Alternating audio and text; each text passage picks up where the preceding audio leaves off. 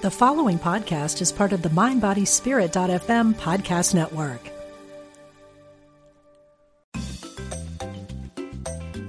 You're listening to Unity Online Radio, the voice of an awakening world.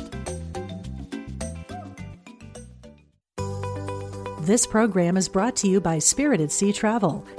Reserve your space for spring 2020. Visit spiritedseatravel.com and mention Unity Online Radio when booking.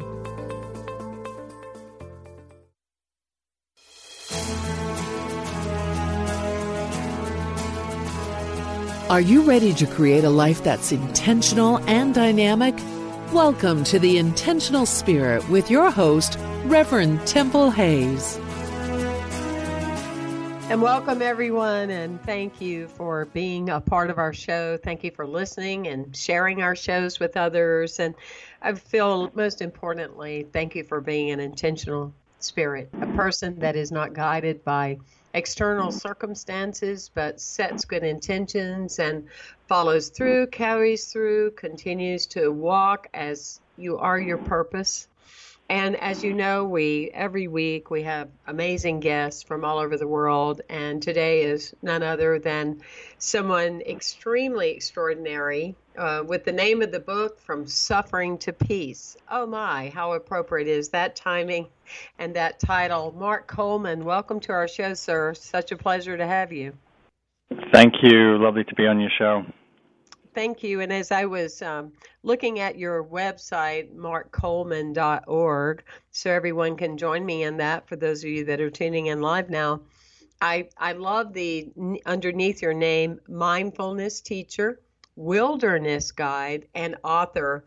And I just had myself just a little bit of chuckle. It kind of, you have to have a sense of humor with this stuff. And I thought, is the wilderness guide like when we feel like we're out in the wilderness with our own lives? Or is it literally like we go on tours and guided things through reserves and pilgrimages and things like that? So I just had to say that, to add a little. It's a great comment, and definitely there's lots of inner wilderness as well as the outer wilderness. That title is generally referring to my wilderness nature meditation retreats, but definitely also guide people into the inner wilderness of, whether it's in meditation or in our own minds or our lives, because those definitely, they can become difficult places to navigate, as the wilderness can. So, but yes, primarily I'm guiding people out in the wilderness, in the outdoor realm. But of course, I'm always aware of the outer landscape, and the inner landscape is always informing each other. So I think I'm learned to be a guide in both realms, which I think is important in these times. I do too, and I think that is so beautiful. And I just am coming off of a shamanic retreat. I'm a shamanic practitioner, and I spent a week in Pagosa Springs, Colorado, and felt very much in nature and loved that medicine, that comes with that flavor of the wilderness, not only in reality, but also in our own minds, because that's the beauty of it, isn't it? Is that we get surprises. We get surprises by nature. We get surprises by our creator. We see certain birds. We see such animal totems. We have certain experiences that is allowing the mystery of God, or our creator, if you will, to flow to us. And anyway, I just say that often, that really my truest education is when I'm living off what I don't know, because that's where so much of the rich knowledge comes from. But let us explore a bit, Mark, with your life. You have an extremely rich history, which I want everyone to benefit from knowing a bit about. How did you get into this work in the first place, before you became a noted author and a wilderness leader and known for all your work in mindfulness? Wait, did you know as a child this was going to be your life purpose? How did this happen? Yeah, well, I certainly didn't know as a child. I grew up in northern England and had no idea what I was going to do, and moved to London and was a punk rocker and a very disaffected, angry young man, and I was part of all kinds of movements, social movements, that were really vehicles for me to express my dissatisfaction and confusion or rage, really. And I was, experiencing a lot of anger and suffering and confusion, and was really looking for a way to navigate that. And I happened to come across, which back then was a rare thing, a meditation center in the East End of London back in the early 80s, and was taught about mindfulness meditation and loving kindness meditation, and it was revelatory to me to encounter a tool, a practice, a meditation that allowed me to really turn my attention to my inner world and to really explore the source of my own suffering, which wasn't necessarily what I was blaming and raging against in society, but was really a lot of turmoil and confusion and self-hatred in my own mind. And so I immediately took to those meditation practices. I ended up dropping out of college and eventually studying in Asia, which eventually took me to the States, where I did more training and meditation teacher training, and then fell in love with the wilderness here, and that started its own journey of exploration of how to integrate meditation and nature, since it's for me, the perfect and most obvious place to contemplate and to develop one's inner life. So that's the quick journey, and you're welcome to ask me any more detail about any specific part of that. But that's been a 35-year journey of exploring meditation, mostly through the Buddhist tradition in Europe and Asia and the States, but also other traditions, and then really carving out my own sort of work in the wilderness, integrating mindfulness and meditation in nature as a profound path of awakening and joy and mystery. And that was something duly noted in reference to what you were saying, over this long retreat, is you can, and I've done it many times, stood in front of a class and talked about meditation and relaxation and, being stress-free, as they're all, many are looking at their clocks and, watching the time. But there's something that definitely happens in the throes of nature, that there's a stillness that begins to happen, and it seems that it's much less resistant for an individual to make that kind of inner agreement. I'm going to be here, and I'm going to put my phone away, or it used to be phone, now it's camera, now it's computer, now it's all of that. So that part of that that space that you're talking about, is it that with working with your mindfulness every day, is the piece you're talking about both external and internal? Is it both of them? Yeah, for sure. I mean, I think, there's definitely places that we go to, like, I think most of us are drawn to nature because it's such a beautiful salve and soothing for the spirit and the soul. And so we go to the woods or the park or the ocean or to the mountains, or, as mystics and meditators have done for thousands of years.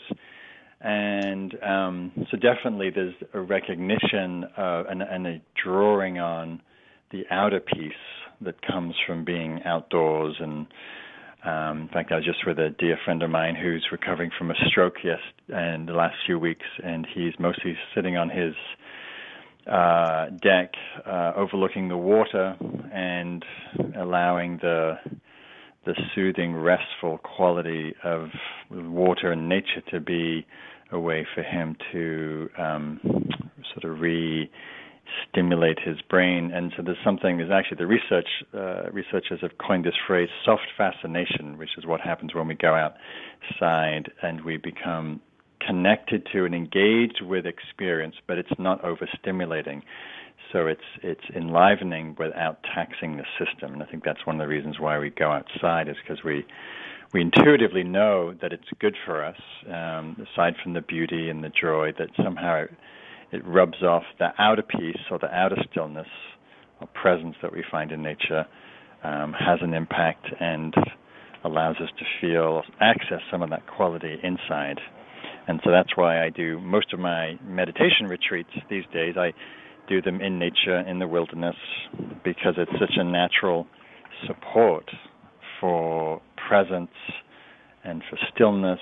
And, when I came to the States, I started to shift my own meditation practice outdoors and then do my own retreats outdoors. And I realized that all those years that I was cultivating meditation indoors and trying to study all these deep esoteric teachings, that they were the wisdom and the insights were really available in the natural world. It teaches us so much about life, about death, about change, about connection and interrelationship. And so I realized that was quickly becoming my main teacher in life. And so that's what birthed my Awaken the Wild work, which is really the integration of that meditation in nature. And so yes, to go back to your question, the work is orienting and drawing on the outer and the inner peace that comes from that environment. Well, in my window of knowledge about meditation, I mean, obviously being in Science, Mind, and Unity all of my adult life, I mean, that's a key principle, the practice of that, and many different forms of practice of meditation and what that can look like. And of course, the shaman path can be a walking meditation, is as profound as no meditation. But I lately have become aware of, we have a really good friend of our community. His name is Michel Pascal, and he teaches meditation. He's from Europe, and he teaches meditation to the Amity Foundation in California. And it's pretty fascinating that 80% of the parolees there return back to prison. Of the ones that are taking the classes about meditation, 80% of them are not returning, which is absolutely beautiful. But you're hearing of, I mean, I remember a time, I mean, don't you, that a lot of people didn't even know the word of what the word meditation meant. It seems that there's progress being made in that, and children in schools. And I mean, is that what you see? Because you live in this world all the time, and you're more the expert. I'm more the visitor, but I'm just curious. Are you noticing a change with that?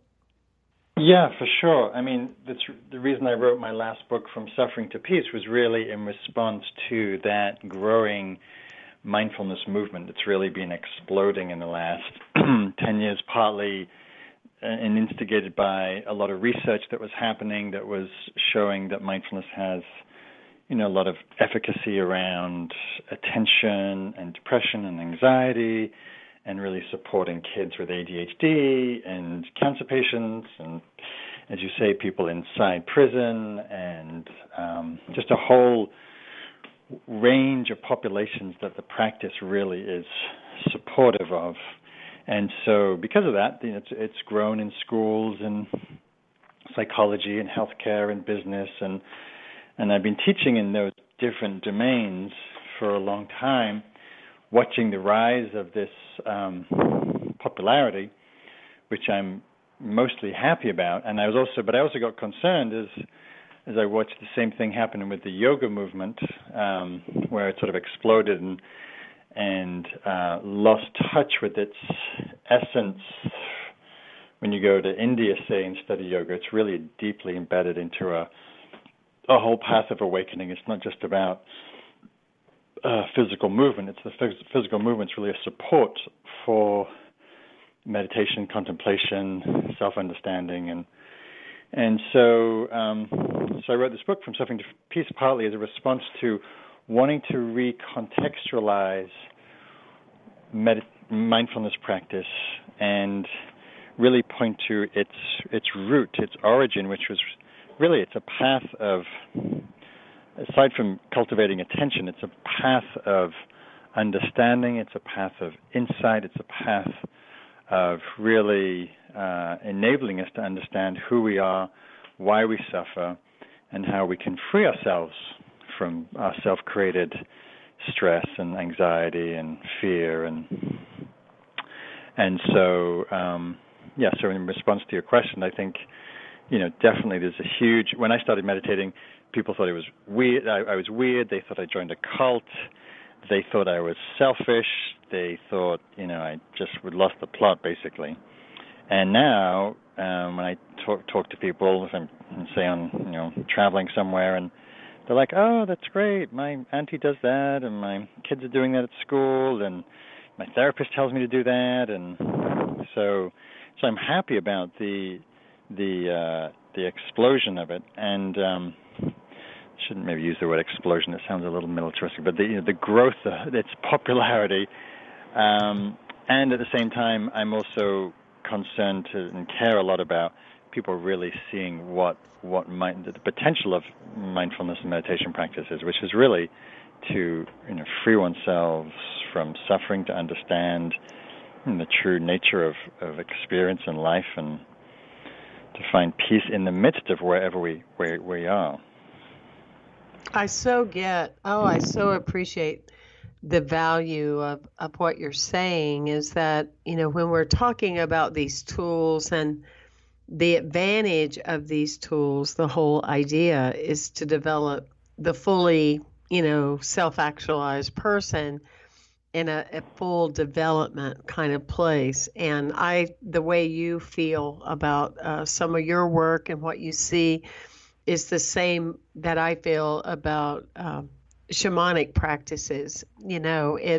It for so many, cultures and times before, people were chosen, to be the one that learn these tools and everything. And now we have, resort centers that in a weekend, people are running around calling themselves a shaman, and including, ayahuasca, and, be buzzed and discover your true principle. And I relate to that. I've not had an easy time with that at times. When I look at the 12 years that I studied and still do, you know what I mean? And I still wouldn't call myself a shaman because it's not even the right language that you are supposed to use. So I really hear you in that way, because it's definitely a dedication.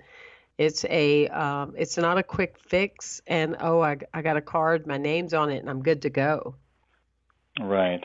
Yeah. No, I think the parallels are similar. I see, mindfulness has been sort of booming for the last 5 to 10 years, and now, as you say, ceremony work and medicine and ayahuasca and other plant medicines are becoming vogue in certain worlds, and I think there's a it's really important to have integrity, especially, and I run teacher trainings for that reason. I have an institute called the Mindfulness Training Institute, and I run mindfulness teacher training programs. And again, my intention for that was to really train people with some depth that draws from the wisdom of the tradition, which is, Buddhist tradition has been around for 2,500 years, training people to teach in a secular environment, because that's really what's what people are wanting to take this work out into the world, into education and healthcare and medicine and whatnot. But to do that with some integrity and understanding of the tradition, but also having some depth in their own practice. And so, it's been a strong desire and intention of mine is to really, I think the best way we can influence a movement like the mindfulness movement, at least for myself, is, aside from writing, is to train teachers so they really understand the roots and the depth of the practice, and then they can take it from there. So, yeah, I think we're in interesting times where the good side of things is that there's a tremendous amount of access to information and teachings and wisdom, and the popularization of that can lead to people jumping in, leading it when they're not really qualified to do so. Exactly. Well, I am very much looking forward to delving into your book, From Suffering to Peace. Is it in addition to, is it like the next phase of your original book, Make Peace with Your Mind? Or is there a connection with the two of them, like one's the first child and the next one's what you learned because of that? Or, is there any relation? Or? Yeah, so, my first book was Awake in the Wild, which was a book about meditation in nature, and really explores the work that I do out in the wilderness. And then the second book, which you're referring to, Make Peace with Your Mind, is really, in the subtitle, How Mindfulness and Compassion Can Help Free You from the Inner Critic. That book's really oriented around how do we work with the negative, destructive, self-deprecating voices in our heads that are always telling us we're not good enough, smart enough, and in making us feel deficient and unworthy and shame. And so I wrote that book because so many of my students that I would meet around the world, these wonderful, intelligent, creative people who were just really hampered with that negative, destructive voice inside that most people I meet these days carry. And so that feels like an important part of any spiritual practice, that we learn how to work with those negative voices and messages that we can give too much attention to in our head.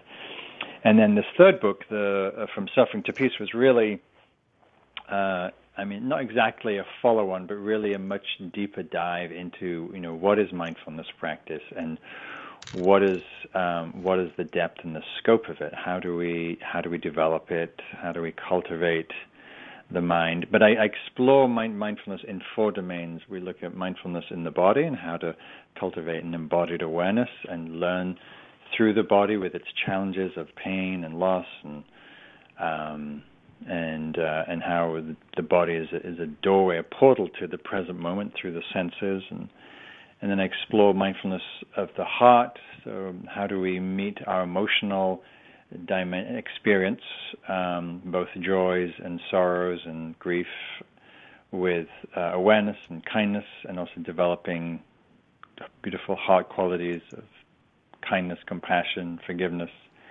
And then the third area in the book is exploring mindfulness of mind. How do we understand the mind? And that really sort of dovetails with the earlier book of, understanding how the mind can create so much unnecessary suffering through its beliefs and ideas and distorted perceptions, and how do we come to understand the mind and work with our thoughts and work with belief in time and separation, and how do we understand the true nature of the mind. And then the last section is really on mindfulness in the world and how we learn to live in this world, whether it's in an ecological crisis, looking at our unconscious biases, how do we engage in service and really take our practice from the cushion into the world in a very active and dynamic way. I love your dedication. And have you in your years, have you had, I'm sure that's, let me just even think about that question. I bet you've had a lot of people gain hope again, or a reason to be. You must have many stories along the way of those situations when people make peace with themselves, they make peace with their lives. Sure. Yeah, I think. I mean, I think for many people, mindfulness is literally a life-saving practice. There's so many challenges in this world, in this life, both just growing up, often in a dysfunctional family, or the medical challenges or mental health challenges. The rates of anxiety and depression are skyrocketing in this country, and so having some practices, some tools, some techniques that allow you to develop self-awareness, that allow you to become emotionally aware, to allow you to learn how to manage those difficult emotions, to learn to work with the mind and all the ways that we can release some of the negative or distorted or deluded beliefs. Very freeing. And, certainly in my experience and people I know who've practiced for a long time, and I'm looking forward to hearing more about it.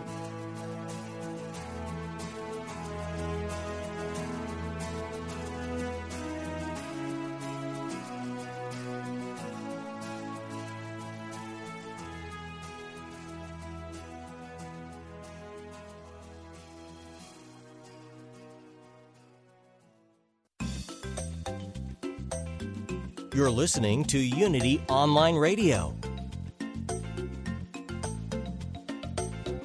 the voice of an awakening world.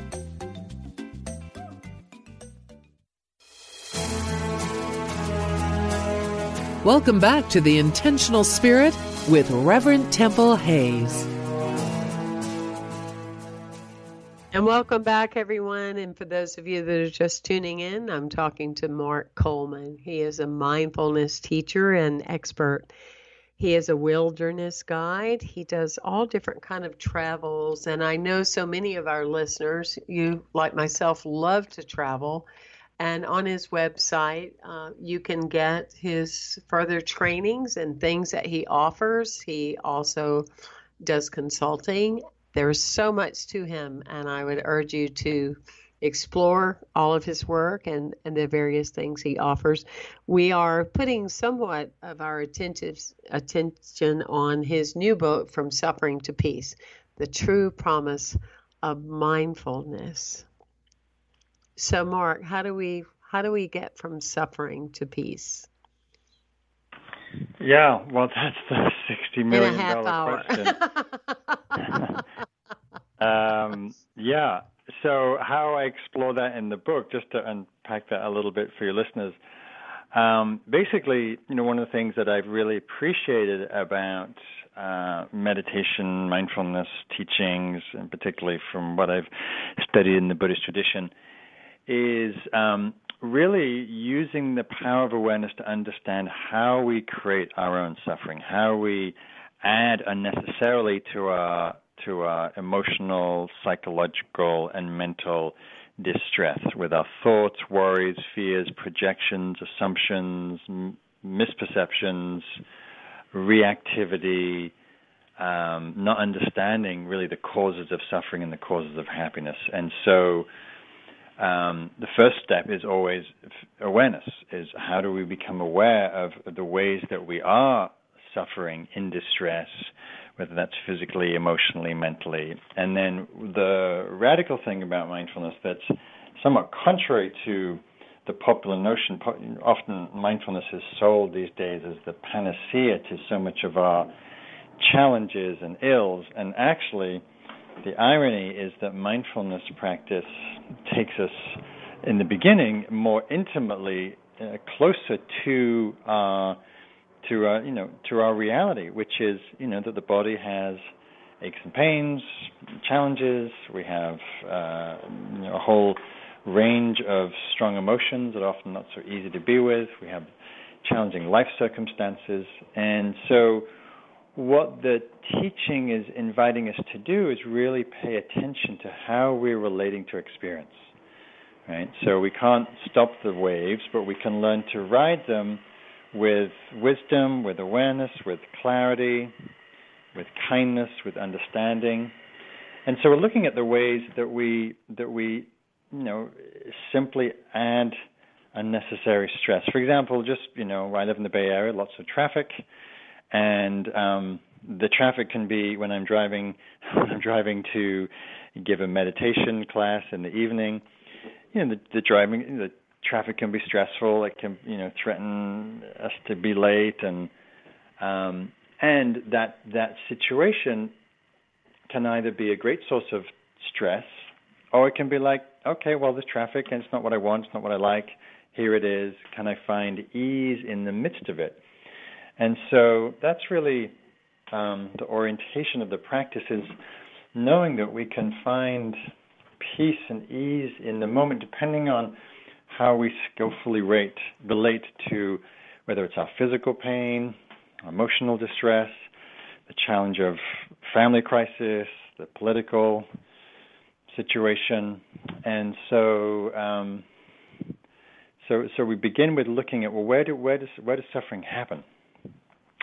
And what am I doing? How am I relating to that or reacting to that in a way that's adding to the distress?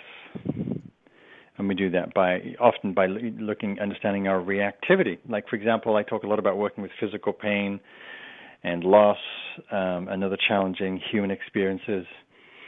And when we can be present, we can notice how the knee-jerk habitual response to those things is one of contraction, fear, judgment, blame, reactivity. And of course, all that reactivity just compounds. Maybe you have some chronic back pain. The more that we cringe, contract, judge, hate, fear that, and of course what happens is we get tighter and the pain's worse, and we really haven't brought any resolution to the situation. And so with mindfulness, we can actually begin to see how we're relating to these things and find ways that are more kind and more responsive, that allow us to navigate life's difficulties with a little more ease, a little more clarity, a little more wisdom.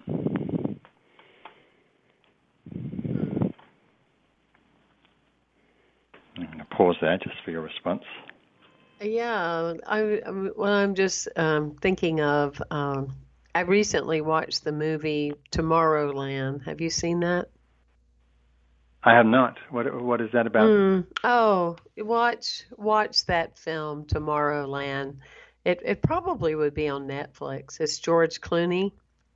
Uh-huh. And it's all about this other world, the Tomorrowland. And it's just, the whole component is about the mindfulness and about, how people hold things. And it makes a reference. It's like this, and I'm not giving away anything of the movie. I wouldn't tell you to watch it and then tell you what happened. But, there's all these cameras that are like showing all of the world, and all it's showing is suffering. Mm. And do you feel, Mark, in the window of your life, because I talk to people every week and I talk to myself about this every day, are we getting better as a culture? Are we waking up? Are we becoming more responsible? It's very difficult, obviously, to judge our world by 24/7 news. Right. I'm just curious as to your thoughts on that, because it's all such trauma and, the dogs in the dumpster. And I mean, it's just one thing after 12, that how could you ever read those titles and go on and have a wonderful day while at the same time not being ignorant to what is a responsible, human being. How do you feel about all of that? Yeah, well, I think we live in two worlds these days. We live in the world created by the 24-hour news media, which has become its own beast, you could say, its own devouring and need to spout information and commentary, and we all know bad news is what sells, and that's what gets reported. And so we have for those people who that's their frame of reference for the state of the world, then our world, that view will be very negatively influenced by a very heavily negatively biased media, and so that's one perspective of looking at that there's the crime and warfare and violence and all that's true. But is that really an indication of where we're going as a society? I forget the name of the author. There's a person who tracks sort of macro social trends, and he talks about how, in this current era, which is maybe post Second World War and post some of the wars in the 40s and the 50s, the last 50 to 70 years, we're living in a time of greatest peace that the world has ever seen. There's a huge reduction in slavery, in poverty, in famine, in life-threatening disease. Like, you can look at all those metrics and go, oh, actually, we're actually improving as a society, and there's much greater intolerance for war and for violence and for homophobia and for racism and sexism. Of course, those things still exist, racism and sexism and homophobia. I'm not denying the grim reality and the suffering of that. But as a society in general, and just looking at what happened in response to the LGBTQI movement, right? That where before 10 years ago, most countries, gay people couldn't even get married. There's a lot of discrimination institutionally, and then suddenly there was a huge wave of awareness and tolerance and sensitivity, and again, not that homophobia and discrimination has gone away, but massively changed in the same way that most people are reluctant to support warfare or support the death penalty or support all kinds of things.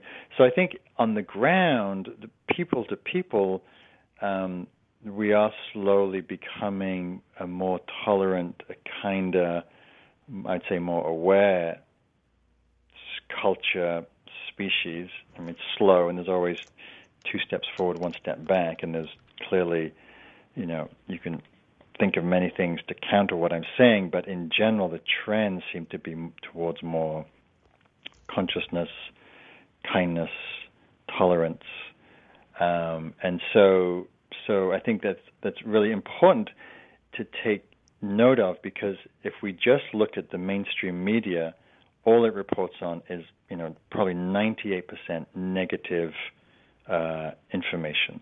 And if that's where we get a reality view of the world, then we should know that it's distorted.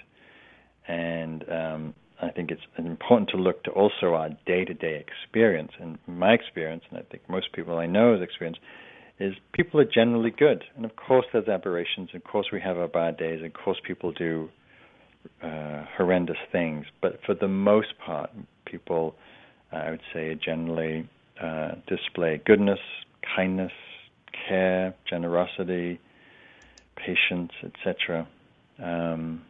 So that's my 2 cents on that. Yeah, thank you. I'm right there with you. And that's part of the daily practice, is to not allow the breaking news to break you, and to be able to be clear. It was like in the 1800s that Ralph Waldo Emerson, made it real clear, be mindful, of what the news is telling you, because it's wanting to convince you to think in a certain way and act a certain way. And of course, I'm paraphrasing, but something to that effect. Right. Absolutely. And that's why I love the work you're doing, is that in the practice of mindfulness, in the practice of being connected to nature, in the practice of the stillness of being in the world and not of the world, and that balance, there becomes more of an individual that guides one's life through the art of common sense. Mm-hmm. Mm-hmm. Yeah, well, when we have an inner practice, when we have a meditation practice or some kind of contemplative practice, then yes, we have some way to track inner, you could say, compass or sensitivity or awareness, and so there's a little more capacity for discernment and for sensitivity, for discrimination, and so less swayed, you could say, by external views or forces. And so I think much of spiritual practice is learning to both become an individual and one that's integrated and autonomous, and at the same time also understand our deep interconnection and interrelatedness with life. So it's an interesting. We're cultivating both facets, both the awareness of our connection and also becoming, I guess you could say, less swayed by external forces and opinion, because we have our own internal compass and orientation. Absolutely. I understand, Mark, that you have some free gifts that you're offering from your book when people go on to markcoleman.org and they sign up for your newsletter. I have some guided meditations. If you go to my website, markcoleman.org, there is, you can download some recordings of my meditations, but there's also all kinds of recordings of my discourses on various themes around meditation, but also in nature, and also various other facets of Buddhist practice. So yes, that's a good resource for your listeners. Absolutely, and take advantage of it, all of you that are tuning in and getting to know this body of work more. But definitely go ahead and order the book. When did the book come out, Mark? The book came out in May, so not long off the press. Do you have another one in the works? I am going to take a break from writing for now. I've written a couple of books in the last 4 years, and as you might know, writing books is definitely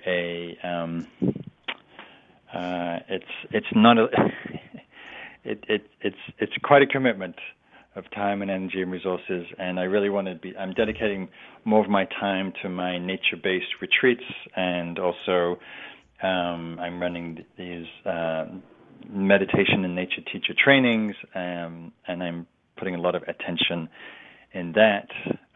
Also exploring for places that I can run those. I'm actually going to Italy next week to look at a place to run those.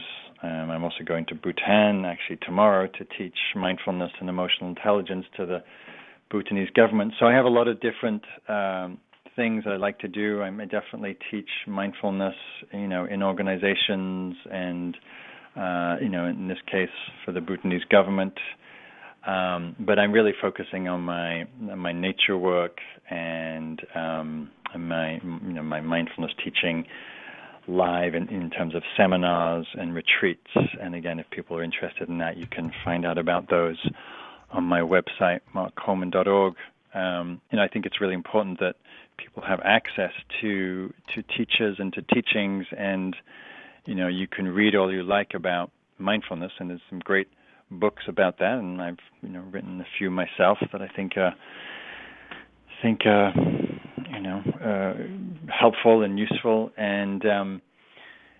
but the real thing is to practice. And so I like to spend a lot of my time being in the field and really giving people teachings and ways that they can actually learn to internalize and develop these practices in a very thorough way. So that's where I am putting more of my attention these days than the writing. And there's so much that comes from people gathering from all over to make an agreement, to be in a retreat, to do 2 or 3 days together or several days. I'm a co-founder of an organization that we do Spirit at Sea travel. We do cruises. And there's something about, going out and being away for a period of time, because we develop these habits in day-to-day life and things like that. And of course the goal that I'm sure you set, and the intention also that we set and include others obviously, is that you will spend enough time in these spaces that when you return to your other world, there's some of you that you won't take back with you, and that it really does make a difference. It really does when you immerse yourself in that. And do your retreats, you have them listed on through 2020. Do they fill up pretty quickly? So you have some beautiful ones that are being offered. My retreats fill up about 6 months in advance, sometimes 9 months in advance. So, again, if people are interested in those things, I'd highly recommend being, proactive. I'm finding recently, in the last couple of years, that the interest in nature work has really exploded, and people are just very, very keen to, to get outside, to get away from the computers, to really have a rich, deep, contemplative, mindful experience. And so I'm noticing, or the joke I say to my students is, nature is trending. There's a hunger for that sort of contact and immersion.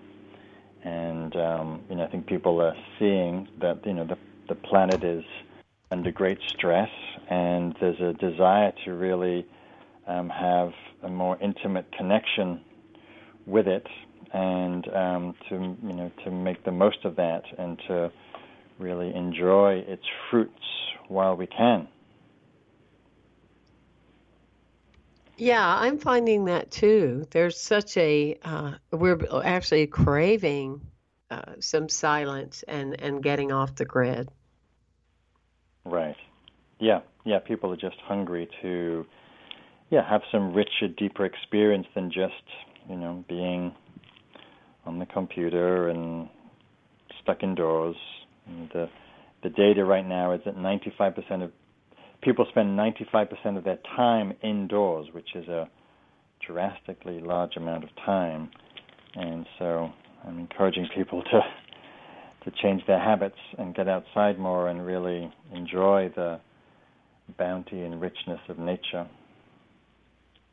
Are you finding in your teaching and your experience with coaching teachers and those kind of things, do you have within your own organization, your own institute, that you create certified teachers that teach a certain way, or is it broader that, as you are a teacher in everyday life, we would like you to add this additional tool to what you're already doing?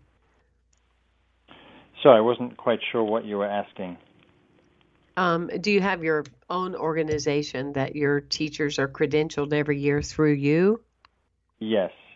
So okay. The mindfulness, I have an institute called the Mindfulness Training Institute. But actually the credentialing happens now. I'm happy to say that good friends of mine helped create this body called the International Mindfulness Training Association. And through that, they are registering mindfulness teacher training bodies. So in that sense, people are so there's a certain attention to the standardizing of teacher training programs, and really trying to to improve the just the general level of trained teachers. So, which I'm very happy about, because I think it's important that we significantly focus on the training of teachers, because that's and the organizations that are doing the training, so we have a higher standard of professional standard. Yeah, it's important to really get the work out. Is it global or stateside? So I run mindfulness teacher trainings in Europe, in England. In fact, I have a mindfulness teacher training coming up in England starting this September. So every other year I run them in England, and every other year I run them in the Bay Area near San Francisco. So you could say they're international. Well, it's just really wonderful researching your work and knowing more about you, Mark. And I just, on behalf of the small little tiny window that I occupy on the planet, I want to thank you for being an intentional spirit and putting your energy into being a difference maker. It's really beautiful, your dedication and years of service. And how would you say this work has changed you? Well, that's a great question. I think on all kinds of different levels. I think in my basics, having meditated now for 35 years, my general experience in myself is one of ease and a lot of access to stillness and peace, but also it's really developed my heart, and so I think I'm a lot more compassionate, kinder, caring, and responsive to people and to the suffering in the world. And so there's a both sense of inner ease and also a sense of responsiveness to people around me. And what I have found so wonderful is that you actually exemplify the title of your book. So that's really refreshing, because you're so calm. I mean, since I've just been on the phone with you, I find myself I'm leaning in. You have such a soothing presence, and that's so rewarding. I've talked to stress experts that are like more stressed than most people that it's just wonderful is all I'm saying. It's just so nice to see you modeling such a wonderful way of life, and I just applaud you for doing the work that you're doing. Well, thank you for doing the good work you're doing and helping people get the word out, and important work. Oh, thank you. And everyone, please go to markcoleman.org and find out more about his work. Join me at templehayes.com or firstunity.org. It's a pleasure for all of us to be with you. And tune in next week. You never know what's going to happen. Thank you so much. Bless you.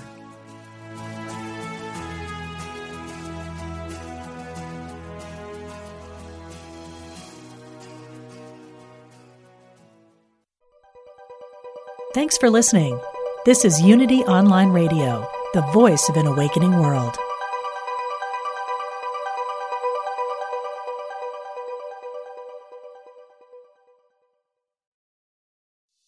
Hey, it's Radley Valentine.